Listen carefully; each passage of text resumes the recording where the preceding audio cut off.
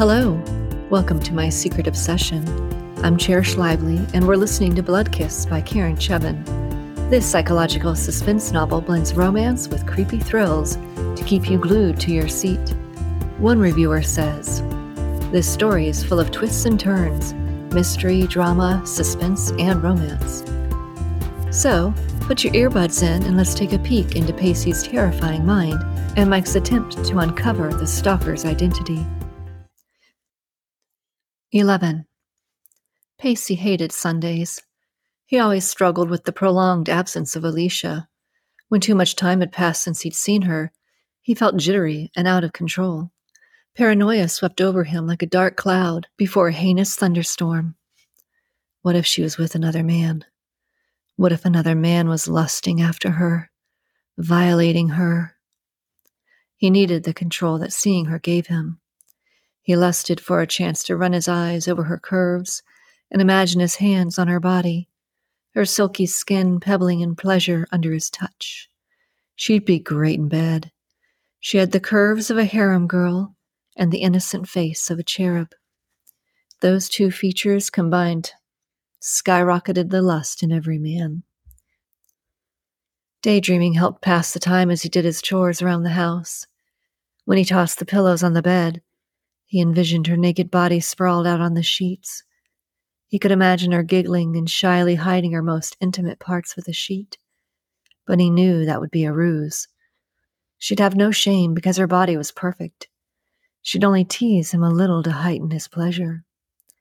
As he folded clothes, his pulse raced and he had to stop.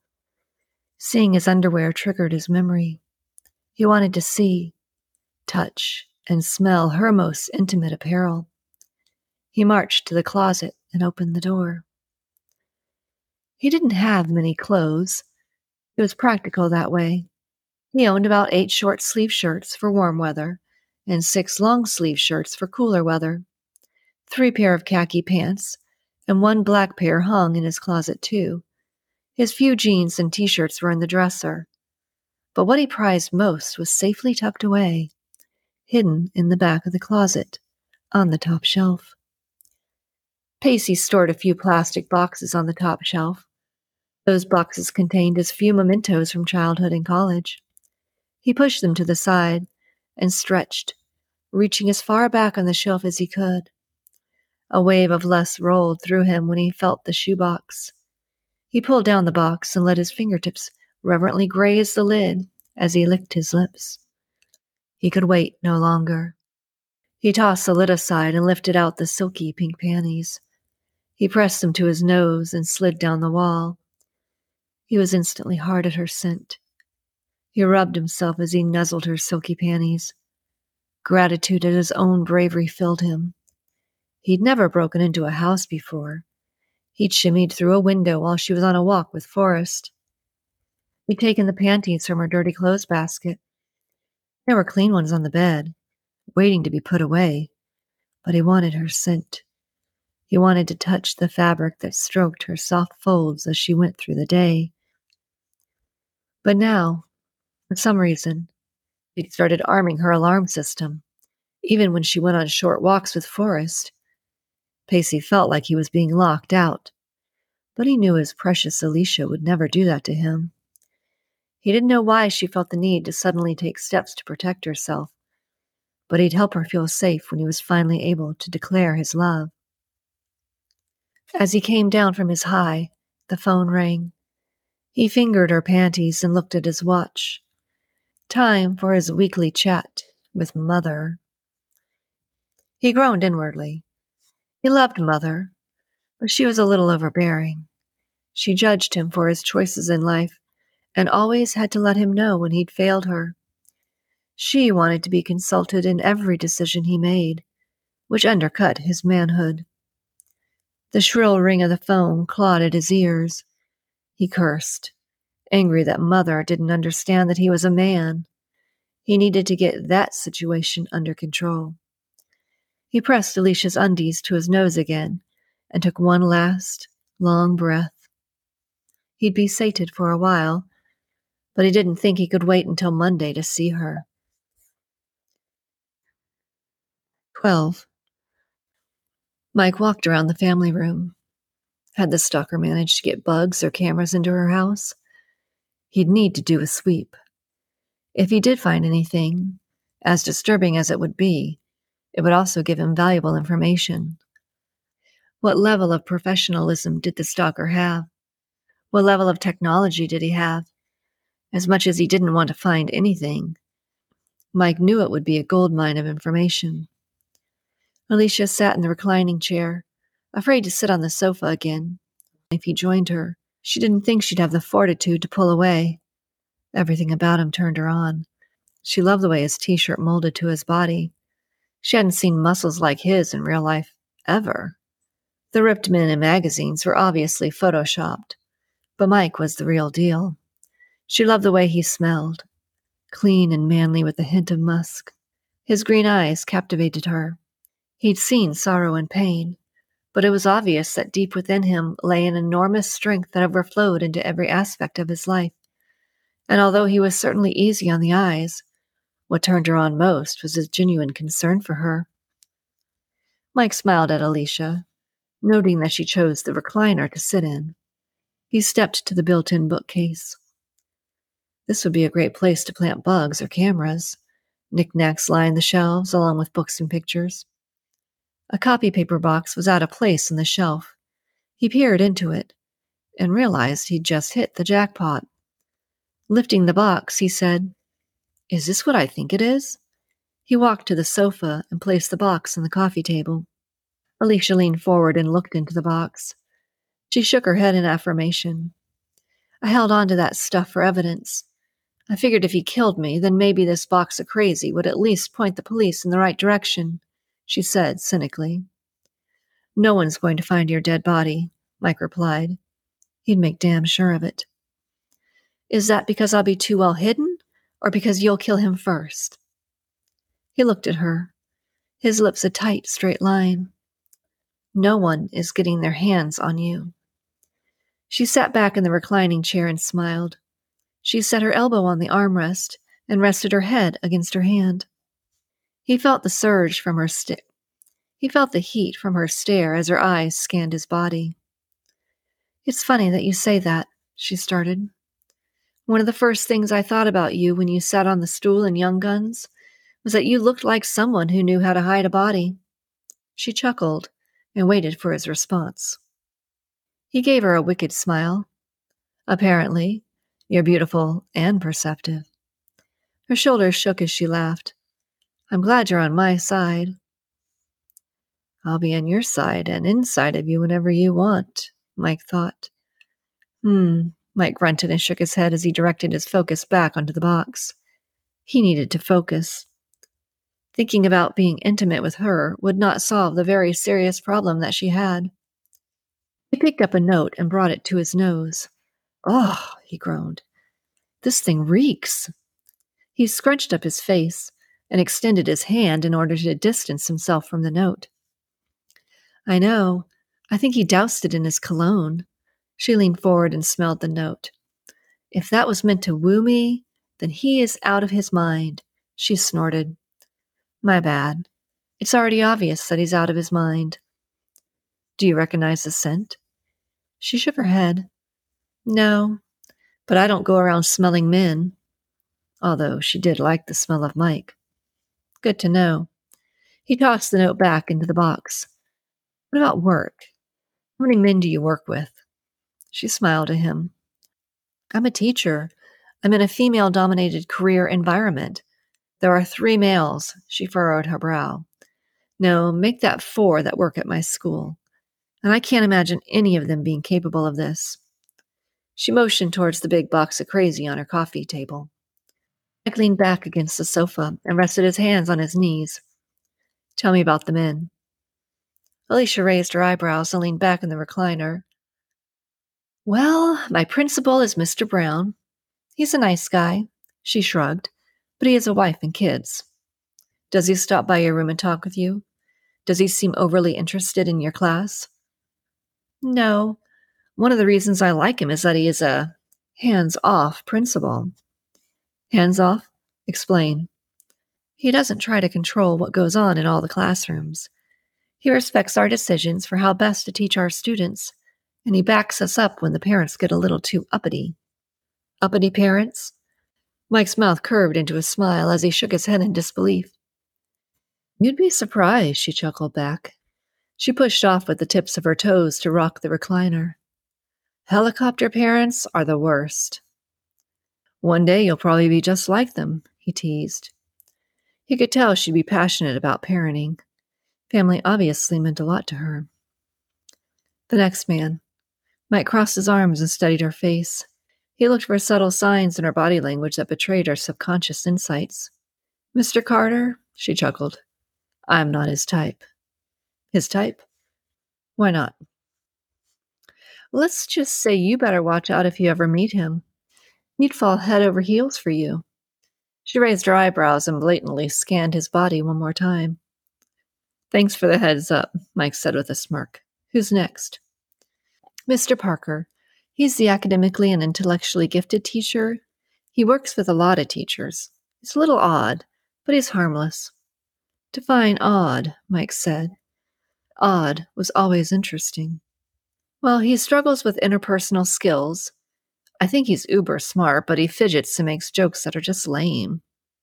Your classic nerd? Mike asked. Yeah, but he's married, so I don't think it's him.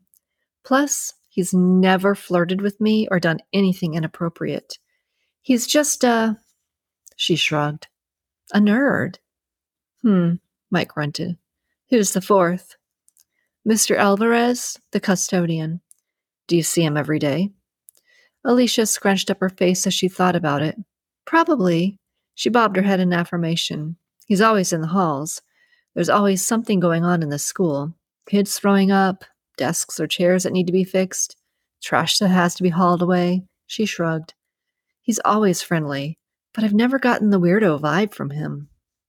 Mike would make sure he met these men on Monday. He could tell a lot about a person by their eyes. As he sat there looking at Alisha, he saw compassion and love. She was going to change his life, and he couldn't let her go easily when all of this was over. He leaned forward again and looked into the box of crazy.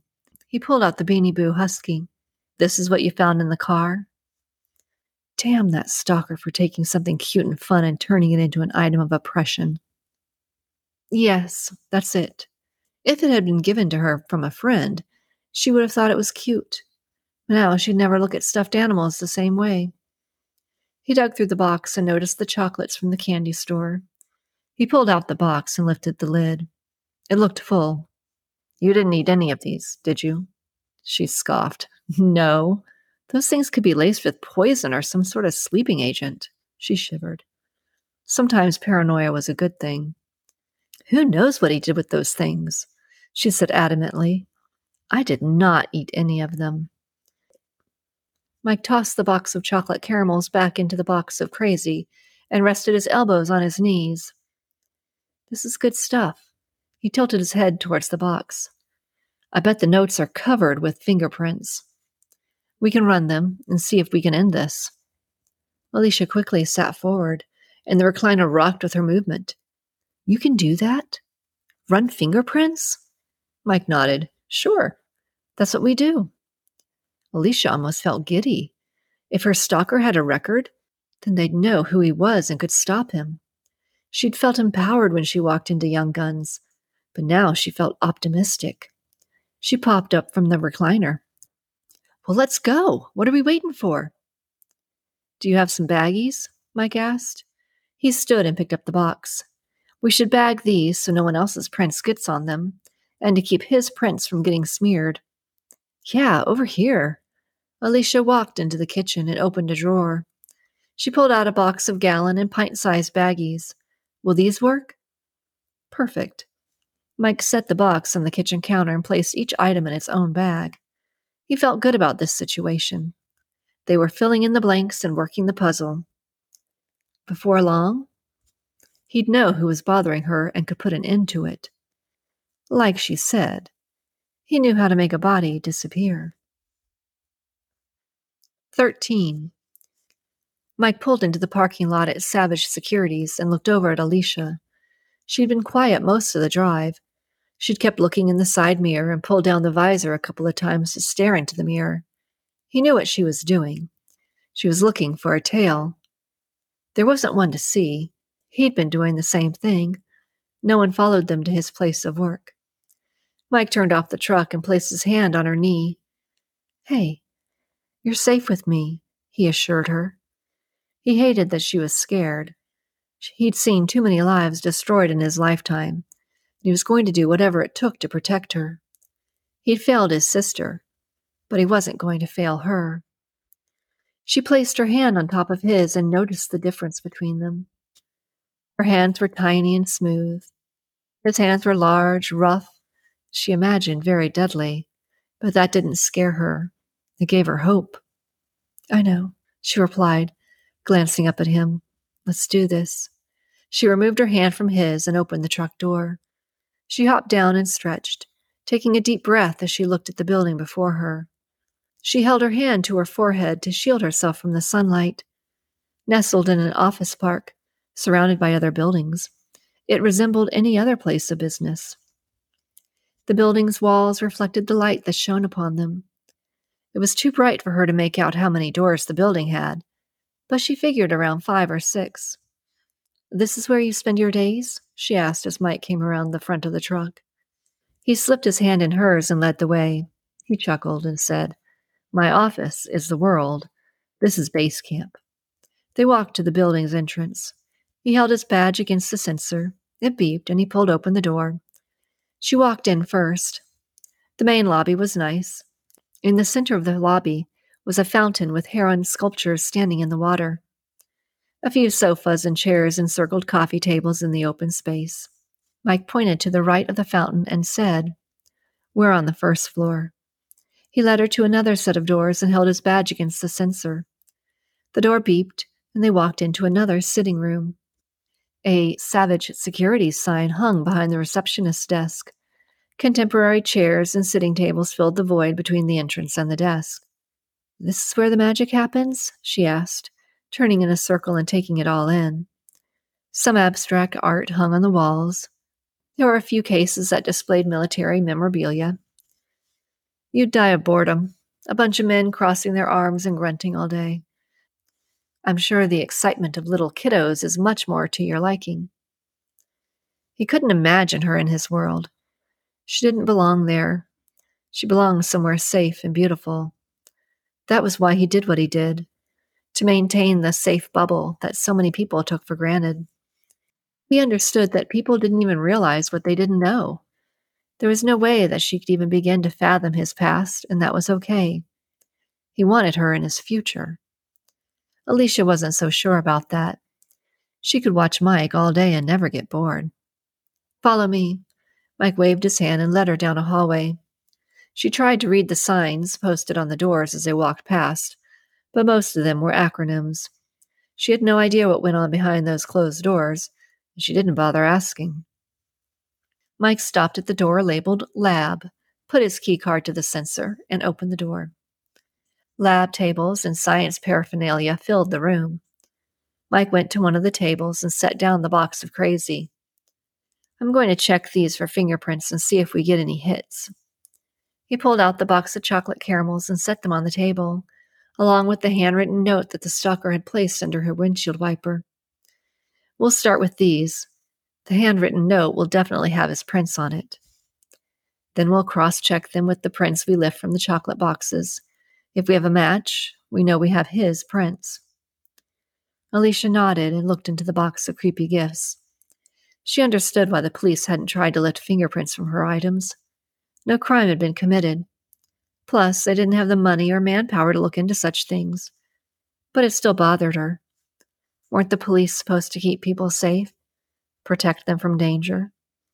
She didn't want a confrontation with the person stalking her.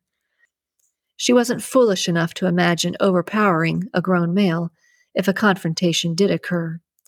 She wanted him stopped before he did anything to her.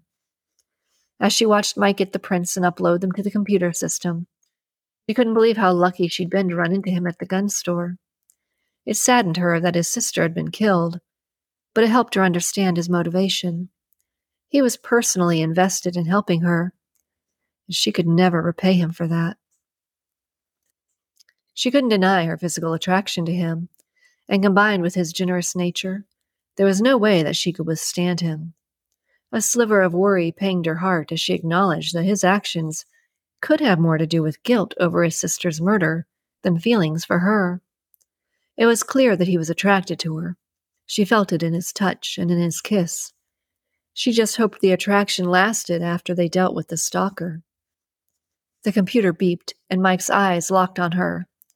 The warmth in his gaze and the heat from his touch warmed her so completely that she felt as if he'd melted her, like chocolate warmed by a toasted marshmallow. He gently wrapped his hand around her arm. "Come here," he said, his voice gruff and sexy. He pulled her onto his lap and wrapped an arm around her waist. "We have a match." He looked into her eyes and felt as if he were looking at an angel. He'd lived in the belly of man's wickedness for so long that it was sometimes hard to believe that good people still existed. He had no intention of letting her go when this was over. Mike clicked the mouse, and an image and police report popped up on the screen. "It looks like someone has a criminal record. Do you recognize him?" He studied her face as she studied the screen. Her eyebrows pulled down as she stared at the man. It took her a moment, but she finally recognized the guy in the mugshot. His sandy blonde hair was scraggly now, but his blue eyes looked the same. The name under the picture said Timothy Conway. "I know him. He works at Fancy's Chocolates. I just call him Tim when I'm in there." She had a hard time believing that he'd stalk her. He was always polite when she went in, and she'd never notice him checking her out. He flirted shamelessly with the college students that came into the store. Did his prints show up on the note, too? No, just the box of chocolates. What has he done? She scanned the computer screen. She wasn't sure if digging through the county police records was completely legal, but she didn't want to ask Mike and forfeit deniability, although she was pretty certain ignorance wasn't a solid defense. Mike ran his fingers up her spine and stopped on her neck. He gently rubbed her tense muscles and felt her relax into him. "He's been arrested for drug possession. Mr. Conway also has a DUI. Alisha turned a little in Mike's lap so that she could look into his face. "How often do you do background checks on people?" she asked curiously. He noticed a slight twitch under her eye and chuckled. She felt the laugh rumble in his chest. "Are you really asking me if I've done a background check on you?" he asked. She was adorable. He could tell by the innocence in her eyes that there was nothing in her history that she needed to be ashamed of. Innocence and genuine light that burst from a person's face didn't occur once certain lines had been crossed. The worst thing she'd probably done was speed, and that was probably within 5 miles of the speed limit. "Have you?" she asked, starting to worry about how much he dug into her background. Had he asked her questions that he already knew the answers to? Did he already know about her parents and play ignorant when she talked about them? Suddenly she felt violated. She didn't like the idea of someone combing through her bank accounts and private life. "No, but you're making me curious." He eyed her with a smirk on his face. "What are you afraid of me finding?" "I don't have anything to hide," she said confidently with a raised brow. "What about you?" She placed her finger over his heart. "What would I find if I ran a background check on you?" She wasn't sure she wanted to know. He laughed again, this time pulling her into him. He planted a kiss on her cheek. "You'd find absolutely nothing." She pulled away, still sitting in his lap, and stared into his face. The scars and tattoos told her that if she were to read an account of his life, that she'd be struck silent. "So there's nothing on you? You don't exist in a database?" "I exist, and my record is pure as freshly fallen snow." "What about you?" He tilted his head and examined her face. "Shall we type your name in and see what pops up?" "Go ahead," she replied with a shrug. "You'll just snoop the next time you have a chance anyway. I might as well be here so I can hear how impressed you are with my sterling record. And mine hasn't been altered by Uncle Sam," she added haughtily. "I'm calling your bluff." He punched in Alisha Woods with one hand and then leaned back in the chair. Several Alisha Woods popped up from various cities. He found the correct one and clicked. Her driver's license popped up and her record was clean. "Wow," he whistled. "Not even a moving violation or parking ticket." He looked at her with mock impression. She gave him a snarky smile and said, "Sorry to disappoint. Hope you like the good girls, because that's what you're getting with me." "Baby, I knew you were a good girl the moment you stepped into the gun store." He ran his fingertips down her arm and lightly pressed his lips to hers. His tongue traced along the seam and slipped inside on her moan. Pulling her closer to him, he slipped his hand under her shirt and brushed her soft skin with his fingers. Her skin reacted to his touch, goosebumps pebbling with excitement. He felt her chest expand with each breath and traced his fingertips along her ribs towards her breast. She wiggled in his lap, readjusting herself, and he knew she felt his desire. He wanted to act on it, but instead he pulled away. She was special.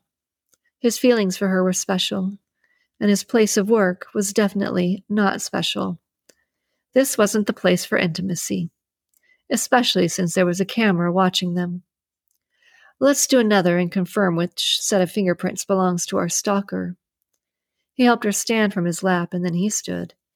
He pulled out the note that accompanied the Beanie Boo. "Having a third source for our prints will help confirm the fingerprint is the stalker's." Alisha nodded. It seemed amazing that they could have the stalker's fingerprints but not know who he was. How was she supposed to find out? If he wasn't in the system, then having his prints didn't really matter. Was she supposed to feel better knowing that he didn't have a criminal record? Mike found multiple matching prints and chose one to compare with the other two he'd already run.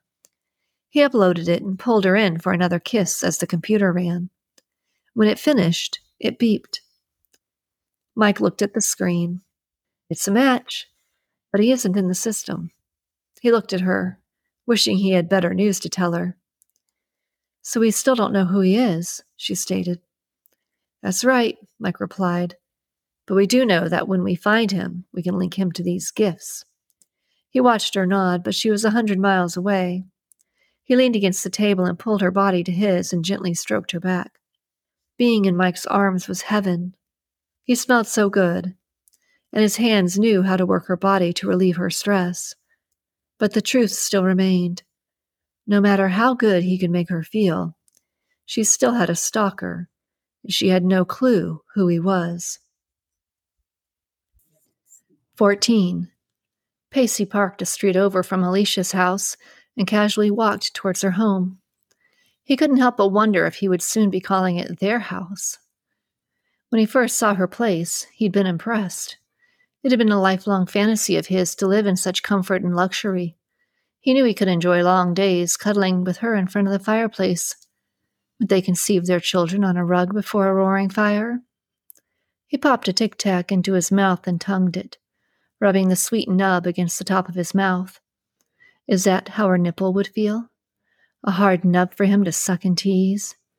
He needed to stop that train of thought. He couldn't get caught walking around with a raging boner. The people of a classy neighborhood like this would probably find that detestable. So instead of thinking about Alisha, he focused on the beauty of fall. The autumn foliage brightened the yards. Colorful leaves dangled like ornaments and crunched underfoot. The scents and colors of fall always reminded him of his childhood. Those had been wonderful days. He'd spent the days with his mother as she homeschooled him. They'd picnic in the yard and canoe on the lake. Sometimes they'd walk through the woods to their special spot, and they'd read, her leaning against a tree with him and his head in her lap. She read her romance novels while he devoured all kinds of nonfiction and scientific books. His childhood had been so peaceful. No strife or conflict interrupted his days because he always did as Mother wished. He clenched his fist in his pocket jacket in frustration. He'd loved being with Mother, but now, as an adult, he realized that she'd only homeschooled him to control him and to keep him pure. He knew she'd done it in love, but she'd stifled him. And what really frustrated him was that she refused to acknowledge that. He often wondered how his life would be different if she hadn't homeschooled him during his early elementary days. Would he be a doctor or an astronaut now? He could have been something amazing. The world would know his name. But now he was forced to admit that he would never reach his potential. And it all started when his mother wouldn't let him go to school with the rest of the kids. It wasn't until middle school that he wore her down. After years of begging, she finally enrolled him in the public school. He'd been thrilled the day she took him to the Goodwill. He usually wore hand-me-downs from people in his church, so to purchase school clothes was an incredible first for him. As he wandered the store, looking through all the aisles of clothes, he'd fallen in love with a rock band t-shirt. Fortunately, Mother didn't know who they were. She'd bought the t-shirt, and he wore it with pride. He still had that t-shirt somewhere in the back of his closet. He would never get rid of it. It was a symbol of his first breath of independence. On the first day of school, he'd been excited and scared. He wanted to make friends and be like everyone else, but that didn't happen. Instead, he had a front row seat to the good life everyone else enjoyed. He watched them in their cliques and realized that he'd never be able to infiltrate their gangs. He'd missed out on those early years when kids could be nice and accepting. He tried to be friendly, but they seemed repulsed by him. At night, he'd look in the mirror and wonder what was so hideous about him that people shunned him. He didn't have a deformity that could possibly scare people, and he didn't have a communicable disease, but he did have a nickname. Pacey. Even now, if he closed his eyes, he could still hear them chanting, Pacey. Pacey turned the corner and walked down the sidewalk that ran along Alicia's house. When he came to the tree protection area beside her backyard, he stepped into the woods and essentially disappeared. He went to his hiding spot and popped another Tic Tac into his mouth. He looked around, assessing the area and looking for neighbors. All seemed quiet, so he walked, hidden by the privacy hedge. When he came to the fence, he gripped the top and hefted his body over it, then jumped to the ground. He snuck quickly up to the door on her patio. He glanced around and noticed that his note to her in the soil was gone. She'd cleaned it up. He hated that he broke one of her pots last night, but accidents happen. He figured he might as well make lemonade out of lemons, or something like that. So he'd left her a message in the soil. Pacey wondered how she felt when she read it. Did she feel guilty for cheating on him with that dumb oaf? Had she wondered how he'd known? He scrunched down and cursed. He shuffled his feet as he tried to peer into her house through the window. She'd started keeping her blinds drawn at all times, and it really pissed him off. This made it nearly impossible for him to catch a glimpse of her in the evening as she roamed about. Pacey tapped on the glass and listened. Forrest barked from a distance. He waited to see if the barking got louder. He tapped again, this time with a little more force. Forrest's yipping bark answered, but did not come closer. Forrest was in his crate. Pacey didn't understand how Alisha could crate Forrest all day. Didn't she know that she was caging him, restraining him like a prisoner? Pacey's heart rate increased as his thoughts turned angrier. His mother had essentially caged him in his developmental years, not allowing anything she disapproved of into his world. He took a deep breath and calmed himself. Alisha only crated Forrest when she had to, when she wasn't home. He could forgive her for trying to stay safe. But Pacey knew that if Forrest was crated, it meant the house was empty, and the motion detectors were activated. Pacey took a deep breath and thought about his predicament. He had to get inside. He wanted to see what was going on in her life. Had that dumb oaf been there? She'd never be able to defend herself against a brute like him. Pacey glanced around and noticed the wrought iron potting bench with 3 shelves. He studied the shelves, placing his hands on them and jiggling them. They were sturdy. If he stood on the top shelf, he could be at her bedroom window. He hadn't noticed motion detectors upstairs. He moved a few pots from the shelves and placed them on the patio table. Then he sat on the potting cart and twisted around until he was on his knees. His heart raced with adrenaline. He didn't want to look down and psych himself out, so he focused on the shelves before him. He gripped an edge of the shelf and pulled himself to standing. Nerves jittered through him as he realized what a foolish plan this was, but nothing was going to stop him. He gripped the top of the potting cart and stepped onto a shelf. Doubt nearly delayed him when the potting bench shifted slightly. His muscles bunched as he gripped the shelves. Sweat beaded along his forehead. He'd never been allowed to climb trees as a child because it was too dangerous. He chuckled at the thought of Mother seeing him now. She'd burst a vein. He stretched and managed to grasp the gutter. He was a man. He would conquer his fears. As long as he didn't put too much pressure on the gutter, it would hold and he wouldn't fall. He used the gutter for stability and stepped up another shelf. From this height, he could peer into her bedroom. Her queen-size bed was neatly made, and no clothes littered the floor. He appreciated that. She would make a good housekeeper. He gripped the windowsill and tried to push up the window. He cursed under his breath when the window didn't move. He didn't risk his life climbing up the potting cart to fail. After several moments of jimmying it, the window moved. A tiny slit formed between the window and the windowsill. He nudged his fingers into the opening. He grunted and pushed the window up, inhaling slowly as he focused on the task at hand. He stretched his arms and gripped the window frame, then slid one foot to the sill. He refused to look down. Instead, he chanted, "Alisha," in his head. Then he moved his body so that his foot went inside, and he straddled the window frame. One leg in, and one leg out. He exhaled and rested his head on the frame, thankful that he hadn't fallen. He slid inside the room and stretched. His sense of accomplishment bolstered him as he wandered happily through her bedroom. Forrest made a racket from the first floor, but the dog would not be a problem. Pacey stepped up to her dresser drawers and pulled open a drawer. He was disappointed when he saw T-shirts. He wanted the good stuff. He closed that drawer and pulled open another one. He was rewarded when he felt his blood rush south.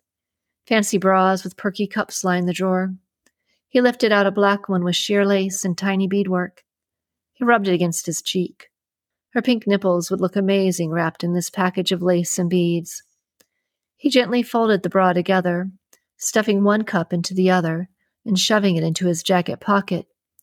He had plans for that piece of lingerie. He opened the drawer below the bras and found the panties. He caressed the lingerie. Those tiny articles of clothing had been more intimate with her than he had. Pacey planned on changing that. His heart raced as he imagined her sprawled out on his bed, with him sliding the panties down her legs. He felt woozy, imagining their first time. His blood truly had headed south, and he pressed his erection against the drawer. The sweet pressure had him moaning when he noticed a lacy pair of black undies. They matched the bra. He gripped the undies in his hand and rubbed them over his crotch. His heart thundered in his chest, and he needed to lie down. He plopped onto her bed, his head landing in a pile of decorative pillows. He pressed the undies against his erection and started rubbing with enthusiasm. The pleasure and excitement of being in her room and on her bed was too much. He blew his wad within seconds. He'd have to work on that if he wanted to please her. He would need to take his time, so she could enjoy him as much as he enjoyed her. He stood up from the bed and looked in the mirror that hung above her dresser. He was flushed from the afterglow of his orgasm, and he was proud of himself. He gave himself a Cheshire cat smile. It took some real stones to climb that potting bench, and he'd done it. He'd do it again for a little taste of her life. He shoved the black undies into the pocket with the bra. He'd hold on to them so she could model them for him when they were finally together. Pacey wandered into her bathroom. He couldn't help himself. He opened her medicine cabinet. The typical medicine cabinet stuff was in there.